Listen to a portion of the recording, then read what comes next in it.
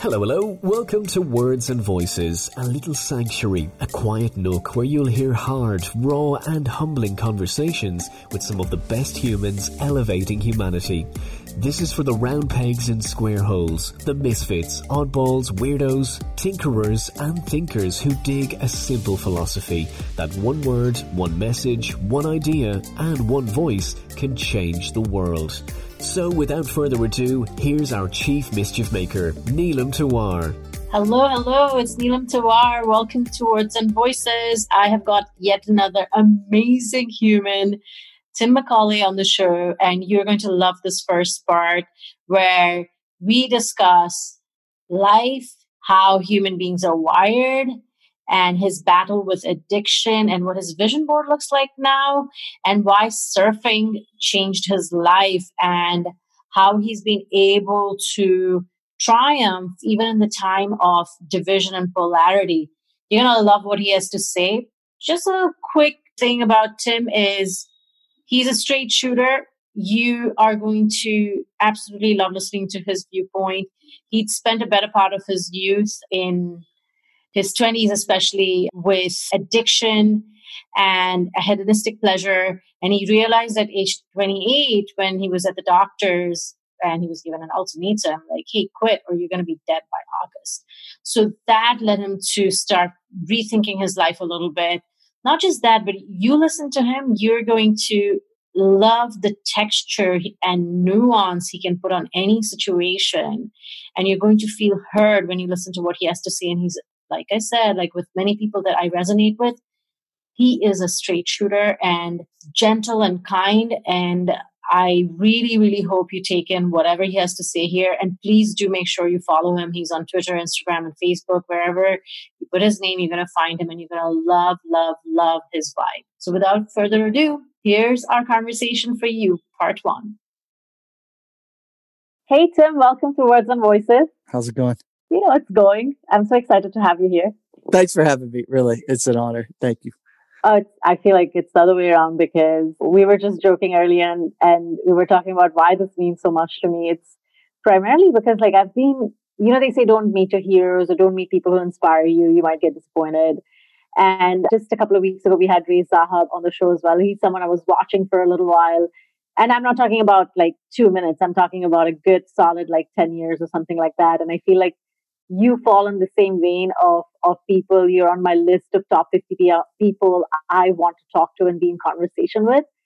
And the only reason we're having this conversation is because, well, that's not the only reason. I shouldn't say that because everything aligns. We get what we want usually, believe it or not, especially when you have a good intention behind it. I think I've always been very blessed that when I've wanted something or wanted to have a conversation with somebody, it does happen.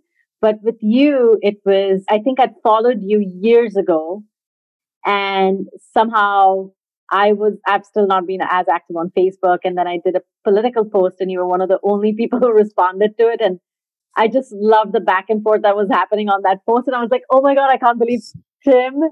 I really fangirled for a moment. No joke. I was like, Tim responded to my political post. I've never interacted with him before. And this is what he responds to.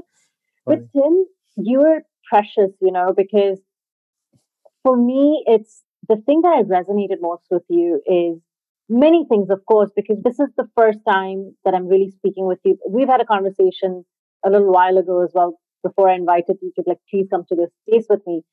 But I was quietly watching your journey at a very difficult time in my life. And I was in the middle of, you know, working in corporate America in New York City, beautiful life on paper, but on the inside, dude, it was a mess. And then this was a time when, you know, the world of blogging was taking over. And now we see a lot of that. Like we see people getting on videos and things like that. That was very new back then. And somehow, because I was in that space of curious thinking and learning, you popped up into the search somehow. I started following you and man, your story like inspired me to no end because I was like, he's really seen some really, really wild stuff in his life, some dark stuff. And I remember fast forward a year or something like that, or a year and a half, 2 years later, you made this announcement that you were getting married and it was just so beautiful and precious and pure. And I was just like, how amazing is this? Like So life doesn't have to end at 25 or 30 or 35 or 45 or 55 or whatever it is. There's societal constructs that make us think a certain way. And you embodied that representation for me because I was just like, wow, look at how amazingly he's. Well, I know it gets difficult. We all know that story. It's not always what on the front, like on the superficiality of things, but it's really how you communicate it. And you do say things like, hey, it's difficult, but you can get past a certain point and really be a force for other people as well, is where the power is to some extent. I don't think you say it exactly that way, but that's how I read it. Yeah, you know. But this is I was like, that doesn't sound like me at all. But that's my interpretation, right? Like that's my interpretation of all of that. And it was a difficult time for me. And to have our worlds kind of integrate somehow. And this is my second conversation with you, and it's just been off the wall already because we were talking about things before we got on the actual recording. But welcome, really, welcome. Well, thanks for making me cry this early in the morning, late at night for you. I know the list that you were on and how, like, I blogged and got people onto a list. You know who James Clear is? Yeah, Atomic Habits. He and I started around the same time, and some of my inner demons made me delete my entire list in 2013 and just kind of keep moving forward. But you became friends with me on Facebook, so I've always used that as my blogging tool, but I'm never really publishing stuff. You know, I was just experiencing it. Had I done that on a blog this whole time, I might be where he is with my. Yeah, it would be so difficult for me to get you on the show. No, be awesome. I think you would still be awesome, no matter what. I would still be on your show. From what I've learned in my short period of time on the planet is that these kind of moments matter. And conversations, I've had so many conversations. You can literally, your life changes with just a few words. One of the conversations that changed my life was on my birthday in 2018 when the oncologist told me that it was time to make those arrangements for my dad. Another conversation was a time when I got a phone call from my sister's mother-in-law saying that they'd been in a car accident and my 10-year-old nephew was going to die.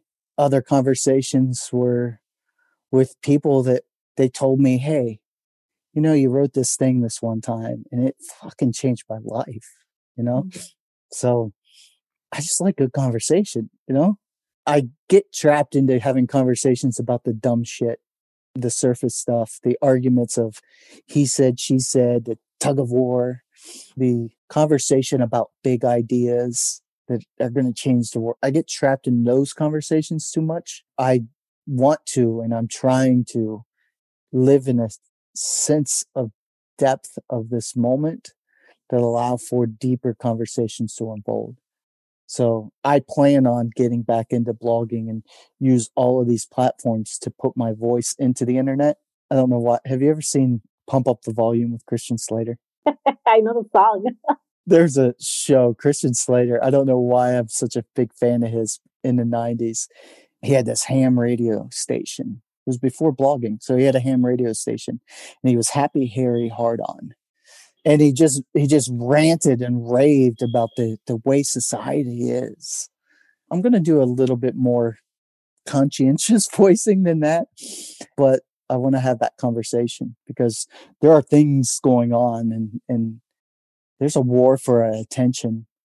And I believe that if we pay attention to what matters to us, and you'll define it differently than I will, if we pay attention to what matters and we learn how to create moments that matter, very short period of time, we can change at least our own little part of the world. And I believe that has a butterfly effect. So I'm trying to do that in my relationship here. And I try, but I get noisy on Facebook and Instagram and I get sucked into the noise feed instead of putting out a signal. So I'm trying to learn how to be more mindful with my communication.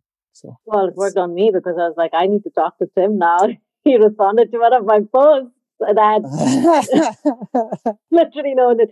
But it's so cool though, Tim. Like the moments in our life where we put people in little brackets or boxes. I know I certainly didn't do that with you, but I always felt like apart from the fact that you commented on my post, I know there's a version of me that would have said something like, well, I have to think about how to approach him and send the right message and send the right email and find someone like, I would build all of this stuff around it.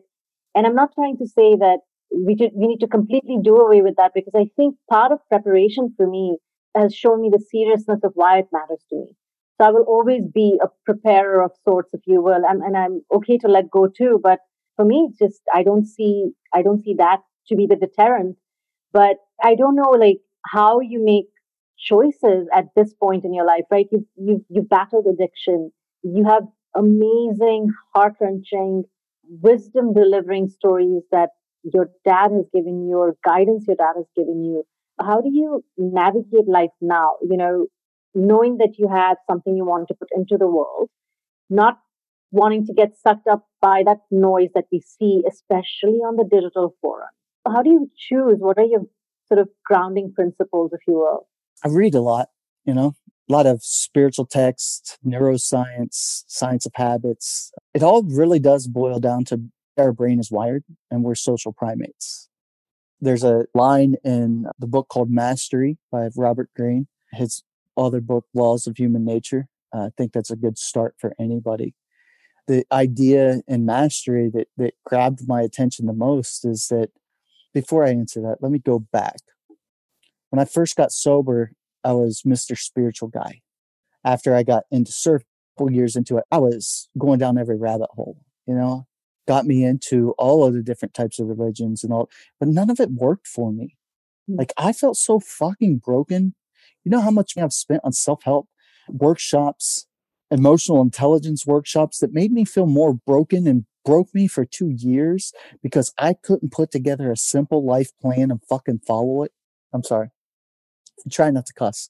It's so funny because we talked about this last time. It's like, it's a show, it's grown-ups, and everyone is very real here. So I'm okay with it. People keep sending me this interview with Tom Ballou, Impact Theory, and David Goggins. And I can't get more than 3 minutes into it because all he does is F this and F that. And I'm like, oh, I don't want to hear it. I don't. So because I'm having that reaction to him, I am trying to not say it as often because it's my favorite word. Right? My favorite word. I think that Osho had the best skit about the word fuck. But anyhow, so I chose the word philosophy there. Yeah. I was Mr. Angry Spiritual Guy. I was the guy doing yoga every day. I was meditating twice a day, and I was a seething ball of rage that I didn't know how to get rid of it. Oddly enough, the Incredible Hulk theory is what I call it. The Avengers, when they're like, hey, get the angry guy. And they're like, hey, how'd you learn how to control it? And he was like, oh, it's easy. I'm always angry. So I started there. I started with the base principle that I'm wired to be rage. And then once I got used to, okay, I'm just rageful. How can I not be as rageful? And I started finding these little strategies that helped me feel safe inside so that I don't react with rage. And then I found this place that's called shame that actually triggers the rage. And I played in that for a while. And it'll drown you if you want. You think you're supposed to dig yourself out of it, but you're supposed to dig deeper because underneath that shame is this place, this shell, this thing we call vulnerability. Brene Brown thinks she talks about it really well, and I think she's full of shit. Sorry, Brene. I love Brene Brown. I love what she's trying to do, but I think that if you start talking about vulnerability, you're automatically going to bring up the defense mechanisms. So a long story longer. When I started reading about mastery, it all started to click together that we're primates, first of all. Before that, we're kind of lizards. We have the 5 Fs. We really think of Maslow's theory of hierarchy of needs. It might not be a pyramid so much to self-actualization. It might be a circular, more of a hero's journey thing to self-actualization. There's actually a spiral that never ends, So I put those ideas together. One, let's assume that I'm just a hairless monkey that if I calm myself down, I might be able to think at a higher level and go from there. And when I did, let's assume that I'll never get there. Like, no matter how good I become, I'm always going to see ahead of me and go, oh, I could be better. So I'm always have that insignificant, oh, I've done enough feeling, because I'm feeling. That's the thing that makes me want to vomit when I see myself in the mirror sometimes, is that I'm never going to be enough, and I've always fought it. And then when I embraced it and went, okay, well, what if that's true? What if I'm never going to be enough? What if I am insignificant waste of space? What if that's true? And none of it matters. Then what actually matters? And once I got there, I was like, not very much. Like none of it says anything about me. I can show up to anybody. When I first discovered this, I was tending bar in, I won't say the name of the bar. It's defunct now, but I was tending bar at this place, little dive bar. These people came in and I just played this game. I call it peekaboo because that's what we're playing. It's the most fun game in the world. Watch this. See how that felt? Really cool. It never goes away. We're playing peekaboo with ourselves and with each other all the time. We're just little babies. So I started walking around and thinking this. I started going, I love you. I one time had my hat brim. I met a guy. 30 minutes later, I met a grown man, 22 years old. It was his birthday. I put my hat brim against his forehead like this. And I said, hey, man, have you ever had a guy that you don't know his name look at you straight in the eyes and say, hey, I love you? And he was like, no. And I was like, did you think that maybe that would be weird? And he was like, yeah, that would be weird. And I said, my hat brim's on your forehead and I'm looking in your eyes saying, I love you. Do you feel weird right now? And he goes, no. And he started crying. And he was like, I've never had anyone love me like that before. And I was like, it's so weird that we think that you have to prove something to me to love you. I was like, that's bullshit. Do you think we make decisions because we're craving the connection then? Absolutely. We're craving connection with self. If you ever see me say notes from self, I'm saying notes to small self. Sometimes I say notes from self. There's a distinction there. Notes from self, I'm actually what I call bending space-time. I'm trying to look into the realm of infinite potential. And there's like multi-universes out there. In one future, I am the man that I've always wanted to be, having the relationship I've always wanted to have, the business, the impact, the friendships. I wake up on Thanksgiving this year and I think of the Thanksgiving in the future where there's more people involved, love and laughter, what that looks and smells and feels like. And then that person that lives there looks back through space-time and he's like, so here's where you're fucking up a little bit. All right. Here's the practice that you need to practice right now because you're trying to be on step 4 and you're on like step 0.1. You're not even at step 1 yet, dude. Calm down, relax, do your thing today. So how do you project into the future so you have those infinite... Think back when you first came in contact with me on the internet. Okay. Where were you? Like, what were you doing business-wise? How different is it? I was still in New York City, not living this current life of traveling the world and doing my thing, if you will. What did you do for work back then? I worked at an ad agency and I managed clients and strategy. Look at a typical day back then of what it looked like, felt like to be that person. Oh man, I don't want to go back. No, but do you see what I'm saying? You can instantly get yourself into the moment of time back then, right? What's that called? It's called remembering. Yeah, memories, I suppose, or going into the past, yeah. Yeah. So Einstein tells us that space-time is a continuum. It's all one thing, space and time. He also, in the general theory of relativity, says that there's no separation from that primordial source that flows through, that makes space-time happen.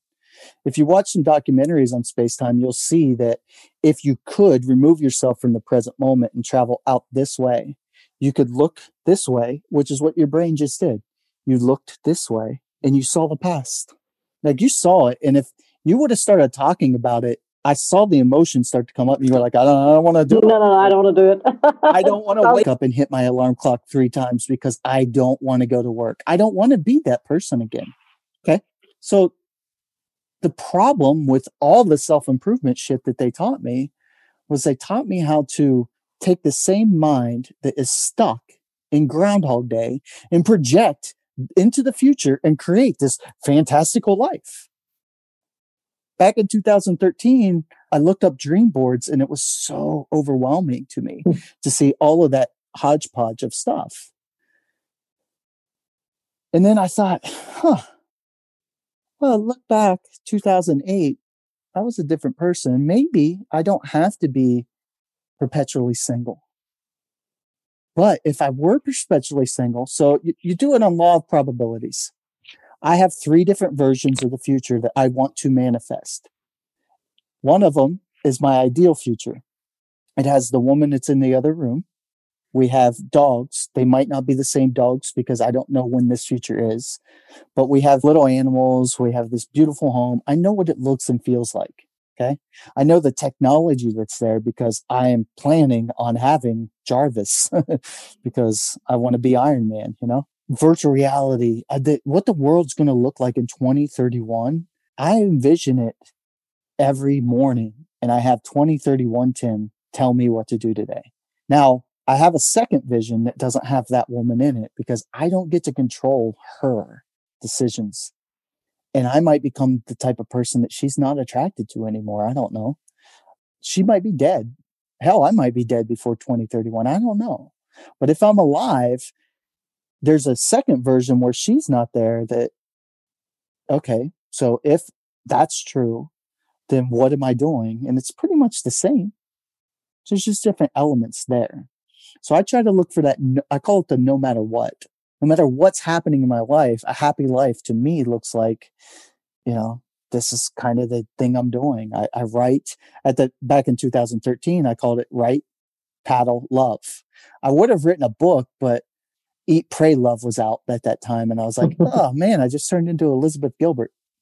But you could never turn into Elizabeth Gilbert. Thank heavens. No, but I think that she has some really good conversations about finding your vocation that a lot of people need to hear. I just meant gender-wise, really, not. Yes. Okay, because I dig some of her the talks I've seen her give. I'm like, that's somebody that's putting in some work.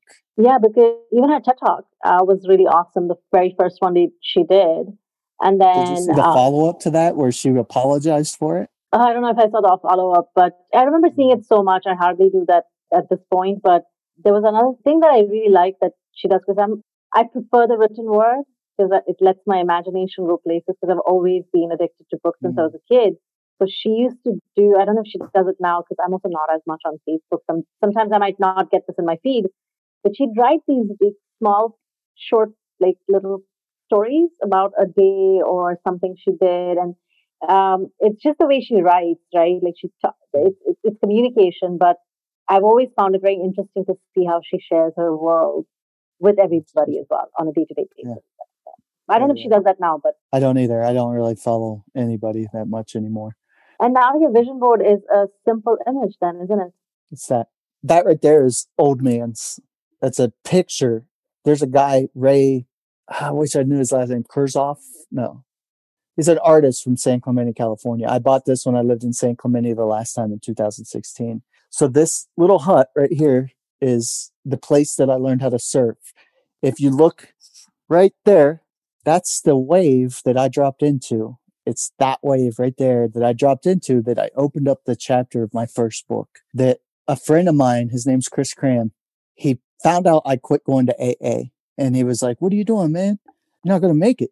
And I was like, screw God, blah, blah, blah, this, that, and the other. It's a bunch of cultists, blah, blah. As an agnostic or an atheist in that type of environment, it didn't seem like it was built for me, the 12 steps. I learned later that Carl Jung actually created the spiritual steps of Alcoholics Anonymous, and that's what they became later. And I'm a huge fan of Jung and Jungian psychology and monomyths and stuff like that. Anyhow, Cram was telling me about 3 days before the surf session, hey man, clear out, like you might want to take the day off on Wednesday because it's going to be huge at Old Man's and it's going to flow just like it normally does. So you're going to be surfing in like a foot overhead. I was like, dude, I can barely surf on chest high waves. He goes, yeah, but it's Old Man. So it's going to be like 200 yards out. They're nice little rollers, man, but you're going to be able to drop in and get pitted if you do it right. Like, you're there, you're ready for it. It like, don't go to any other than right there. So we go, and it's pumping, and I'm so scared. Like, I'd never been I barely like just learned how to drop into a wave that was less than chest high at that same area. These are like training wheel waves. And this day it was pumping, like 12 foot high. Like, you ever stand on a roof and jump off of it? I don't think I have yet. Okay. You ever stood on a 2-story building? Well, I've skydived, so close enough, I suppose. That's scary. That's better. But so it's scary the rush, being on the lip of a wave. It's scary. So I drop into a couple waves, and I'm just amazed that I can even do this. Like, I didn't think I was at that level, but you find out what level you're at when you push yourself to the edge, you know? So I'm stoked. I come paddling over to Cram, and I'm like, dude, how did you know it would be like this? And he goes, dude, it's wave dynamics. What are you talking about? There was a storm in New Zealand that was headed south, that was pointing this direction. So if the storm in New Zealand points this direction and it's got a certain amount of wind to it, the likelihood of it hitting this exact beach is pretty high, and it takes about 3 days for it to get here. So when you see the waves happening in New Zealand, you can predict the size of them here on. I was like, how does that work? And he goes, I'll tell you in a minute. So he paddles out. We catch a few waves. He tells me about how the waves come up to the shore and they hit the shore, and how the energy. And then as he's telling me that, I'm remembering that sun actually shoots the waves of light and heat and magnetic resonance down into the atmosphere, which causes the wind that caused those waves. And I'm just like, holy shit. So as I'm paddling in with this head full of, oh my God, that's what this is. That's what this moment is. This moment is sun energy that went around the planet about 4 billion years. And it all came to this moment, and it dropped off this wave. And as I paddled into that wave, I lost sense of who I was. For the first time, I was no longer this Tim McCauley guy. I was that wave, that moment. And then I popped off of that wave, and that moment passed me by, and I paddled out and waited for the next one to come in. And for the rest of the morning, I was just there. I wasn't thinking, I wasn't being, I wasn't striving. I was enjoying my life. I was comfortable in my own skin for that moment. It didn't last.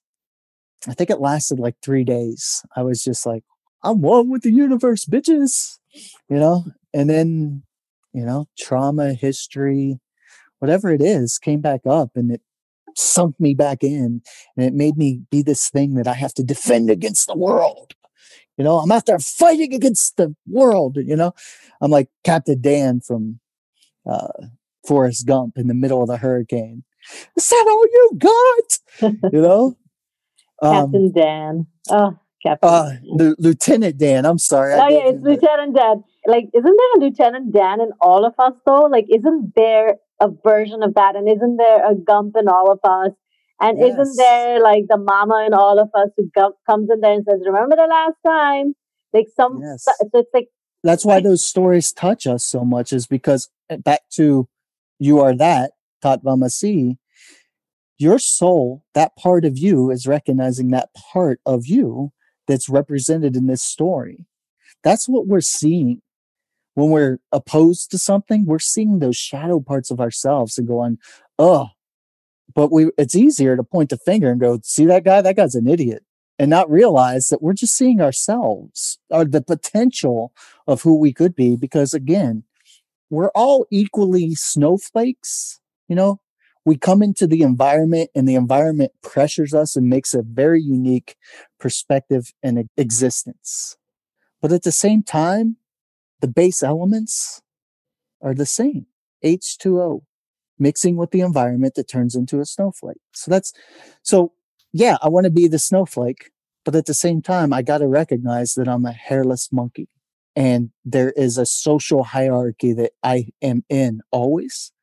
And if I'm not conscientious of what the rules are within that social hierarchy, that's why the internet triggers us so much. It's wired to trigger you, isn't it, though? The psychology behind, like, isn't there some study that says that Twitter or Facebook was wired to hit your base emotions? It's wired as a dopamine factory. Yeah, absolutely. But at the same time, just because it's wired like that doesn't mean we can't use it. Correct. So it can be a positive tool. So your job is to know that it's wired to hit base emotions. So whatever you're going into and you're attracted to, you need to look at it and say, is this what I want to put out into the universe now? And we are all wired for outrage. We're wired to want to feel significant because we're so insignificant that it's so easy to go on and cancel everybody. You on Twitter, and fuck that guy. Fuck. Yeah, we should be doing that to some degree, but there's a much more skillful way to do it. We have to learn that for ourselves of how can I express this truth? The only way to do that first is to pause a little bit and try to understand what you are actually responding to in that moment, because you're not responding to what you think you are. You're responding to a social threat that you've perceived. You're responding to a rule that you don't quite understand, or you're responding to a feeling of uncertainty. That's why all these conspiracy theories like the earth is flat and mask, no mask, and all of these things are happening. And we're seeing so many people. I think it's Buckley. I think he's the person that said, oh, man, it's one of my favorite quotes, but he says something to the effect of, it's so crazy how the most intelligent people are the most insecure and the most cocksure are the biggest dumbasses out there. But they also, isn't it law of averages too? Like that's more successful because they go out and do more of that dumb stuff, or what quote unquote dumb, sorry for the air quotes. But I'm not judging. I know. I don't know if someone else listens to it, right? I don't know. But actually, I think it's more about the 20% rule. The Pareto's principle, 20% rule, 80-20. Mm-hmm. So 80% of the noise is coming from 20% of the population. Now, if you look at the distribution of the conversations happening, the noisiest people, the noisiest 20% on the left and the right, are the least nuanced thinkers out there. But they have to stand on their soapbox and say, this is the truth, because their psychology needs to know the truth. When the truth is, they don't fucking know. They're not really sure, but they have to be so sure. So we are responding to, on the left and right debate, whether it's political or socioeconomic, whatever it is, we're responding to the people that seem so sure, because we aren't willing to listen to the people that are going, well, here's the theory. This might be wrong, but here's the best that I know so far. Those are the people we should be listening to, but they're not as emotionally charged that this is the truth. And that's not as attractive to us, because that would force us to go, wait, what do I not know? So it's easier to go argue with idiots online than it is to admit that, wait, I'm not the smartest person in the world. Maybe I don't know what the hell's going on around here. I think that if more people start to recognize that what they don't know first, and instead of, like, even if I go into any environment, I'm always going to assume that I don't know, like they could be right. I just start assuming there. Well, they could be right. Let's hear them out first. Why do they feel like that? Why do they think that? Where does that come from? And if you can find their base principle and then look out from their logic, whether it's these are the rules and you have to listen to society, or there are no rules and let's go anarchy all the way, whatever it is, left or right or left, somewhere in the middle. If you listen to the person as a person and you start to go, why would they think that? And you get out of your own little head here, and you can get into their head. You don't have to believe what they believe. You don't have to live like they live. But if you can get into their head and understand their worldview, it might not seem so confrontational to you. And if you start listening to them like that, like everybody, listen to them like they might be right instead of like they might be wrong, you might start having a different conversation. they might talk long enough to realize that they're idiots in that context and go, oh, wait, I'm wrong. Mm. And then they can change it. I can never change your worldview. Only you can. The only way I can affect how your worldview changes is to listen and make you feel heard and make you feel okay and safe to talk it out. Does that make sense?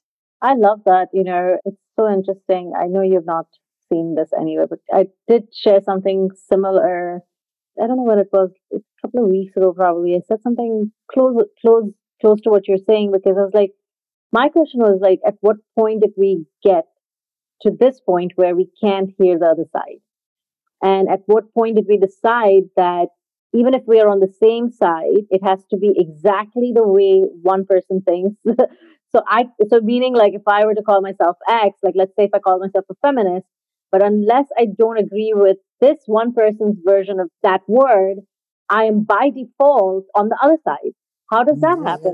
Why does it have to be that black or white? Because really, that's the social primate part of it. See, the thing is that why I start there is because if you look at the neuroscience of the human brain, the part that we're calling human, the part that thinks logically, that can plan, that part of us that can use tools, and the creative part of us that creates things, that part of us is in the neofrontal cortex. If the part of you in the amygdala near that freeze, fight, or flight area, that part is only concerned about your social safety and your physical safety. And if those parts are compromised, if you feel unsafe, it actually takes the in fight or mode, you're not digesting food, right? Your body shuts down digestion. It shuts down non-essential functions, and it takes all the electricity and the blood from the brain and puts it into the legs so you can run, or in the arms so you can fight. The body is designed this way because we are primates. So guess what? When you wake up and you're constantly checking into this virtual world thinking, what do I need to be outraged about? You're sending yourself into a social threat, and you're not actually a human anymore. You're not a human most of the time. The Power of Habit, Charles Duhigg says that we're habitually programmed certain ways, that 60% of our day is literally a triggered response. So if you know that and you practice a little bit of cognitive behavioral therapy, you can actually reverse that and be conscientious how you're making decisions you make, and just make better decisions. Everything much smoother and easier, and not easy, smoother and simpler, because it's not fucking easy. But what you're saying is that, so when we get confronted, when our worldview gets confronted, it actually gets attached to our identity. And then your whole sense of identity, you have to defend it. Because if you look at the monomyth story, the reality is that identity is more like a hydra. Joseph Campbell called dragons in the mythology. Dragons are there to every gate. There's 3 gates of your psychology. And at every gate, you have a dragon that's there to protect you from actually going into the magical realm of your essence and just living who you are. It's like the Matrix. You have an Agent Smith living inside your brain that gets attracted to other Agent Smiths, and then you go out into the world and you start to argue stupid shit. We get distracted. We're just distracted hunter-gatherers, always trying to find this thing that's actually in here. Like, we're out there looking for love when it's in here. And if we find it out there, then we have to jump through a lot of hoops to keep it. And we have to impress each other to keep it. As opposed to, if we have it and we are giving it away, it's an inexhaustible source called unconditional love. I don't need you to be who I think you need to be for me to say I love you. You can be a complete asshole. I know a lot of people online that it takes a while for me to get my brain to go, you know what? I don't live in his skin. I'm just going to love him for who he is. I don't need to agree with him. And if he comes too close to me, I might fist fight him, but I still can love him. There are real world threats in the social monkey brain that need to be dealt with. There's terrorism. There are people that will throw acid on your face because you're a woman. There's people that steal people off the street and beat them into submission and sell them to other human beings. That shit is real. And if we want to end that shit, each of us have to learn how to end it here. We each have to learn how to see the world as it is, not how we want it to be. Yeah. See ourselves for who we are and fix how we are. And then express this thing that's hidden, which is love.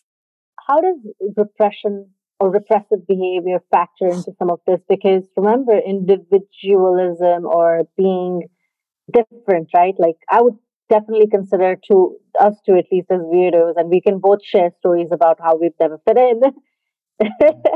So many, I'm sure.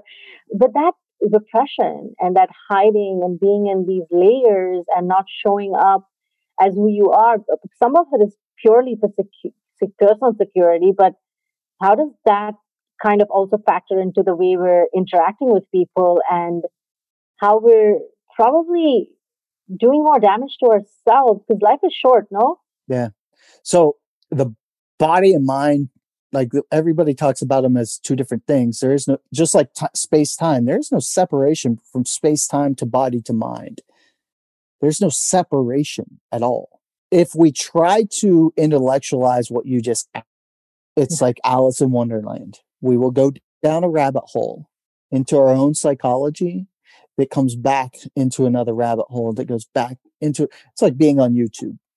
Like, how in the fuck did I start watching Cats Getting Juggled? Or TikTok, because you could be on that thing. Yeah, you could be on that thing. And it's the first time I ever discovered it was this year. Actually, I don't know what the fuss was, but when they started pushing TikTok videos to Instagram, I got on Instagram the other day and I was like, dude, it's nothing but girls twerking. What is going on, you animal? What is wrong with you? This is not who you are. Stop it. So it's a dopamine factory. But let's back to your point. There is repression. So talk therapy might help. Okay. Having somebody that's skilled enough in that psychology might help. But most of us will always have an intellectual chamber that we like to revert to when it gets too uncomfortable to unpack that repressed feeling. So the second thing that we need to do is feed the animals. And if you look at Maslow's theory of hierarchy, what's the one thing that you can go without the least before you're dead? I don't know. Maybe love. I don't know. There's a lot of people that have never felt loved or are incapable of feeling love and don't know what love even is. It's more basic than that. If I put a bag over your head, you'd find out real quick. Air. Okay. So start there. It's breathing. I was just going to say breathing, but I thought it was going to be complicated. So my brain just started going into it. So again, we're social primates. You start at the beginning. We need air. So breathe. Okay. What air also, we need some attention. So we need to bring our attention into awareness of what the actual surrounding of our life is, what the rules we're trying to play in every different level of environment we're playing in. Our internal environment, our external environment of our home. We need to audit our work environments. We also need to audit our online environment, our mental virtual environment. And we need to understand the actual rules that apply and what reality is there. If we know that it's designed to be a dopamine machine and people are there, okay? We know why they're there because we're doing the same thing. And once we break that mechanism in us, we can then tell people what we did to break that mechanism, and we can turn that machine against itself. Because the reality is we met on Facebook. Twitter destroyed Egypt's government about 8 years ago? 3 days. Arab Spring, new government comes. We can destroy the whole system if we can learn this one thing. There has been, since the beginning of time, a war for attention. And that's it. If you learn how to control your attention, you can relax your body and mind, feed the animals. So we need air, we need water, we need macronutrients and micronutrients, and we need to procreate. We need to poop. Like if we focus on that, is that okay? Then we can come into the social connections. What do we need? We need connection. We need love. We need to be heard. And we need to be felt. Okay. Once you find out what you need, stop looking for that anywhere and start giving that to everyone. You need to feel heard. So go listen to people. You need to feel loved. Go love people. You need to feel connected. Go connect with people. Not for what you can get out of them, but what you can give to them in that moment. And one moment of love, one moment of connection. If you do that, you won't have to answer the question that you started out with, because the question you started out with has no answer. That's a fool's errand. That's a snipe hunt. Yeah. But if you look at what your body needs physiologically to be safe, and you create that safety for yourself, then you understand the rules of society that you're in. You don't have to agree with them. You have to understand how they play and how they create a social hierarchy. Once you see how the social hierarchy of whatever you're doing actually works, you will see that there are leaders and followers. You will see that there are influencers. And once you understand that, you can go in and have conversations with the influencers, and you can do a bellwether effect and get the herd to move the way you want them to move. You can have the conversation you want to have. You don't need to get permission to have a platform. You don't need to get permission to have a conversation. But you need to get your own attention under control before you go out and try to change the world. Thanks so much for stopping by Words and Voices with Neelam Tawar. We can't wait to see you again with another voice and more words from game changers, movers and shakers, and quiet visionaries creating a dent in the world. Oh, and please don't forget to comment and share what resonated with you here or on info@neelamtawar.com. Till we meet next, and as Neelam says, be good to you.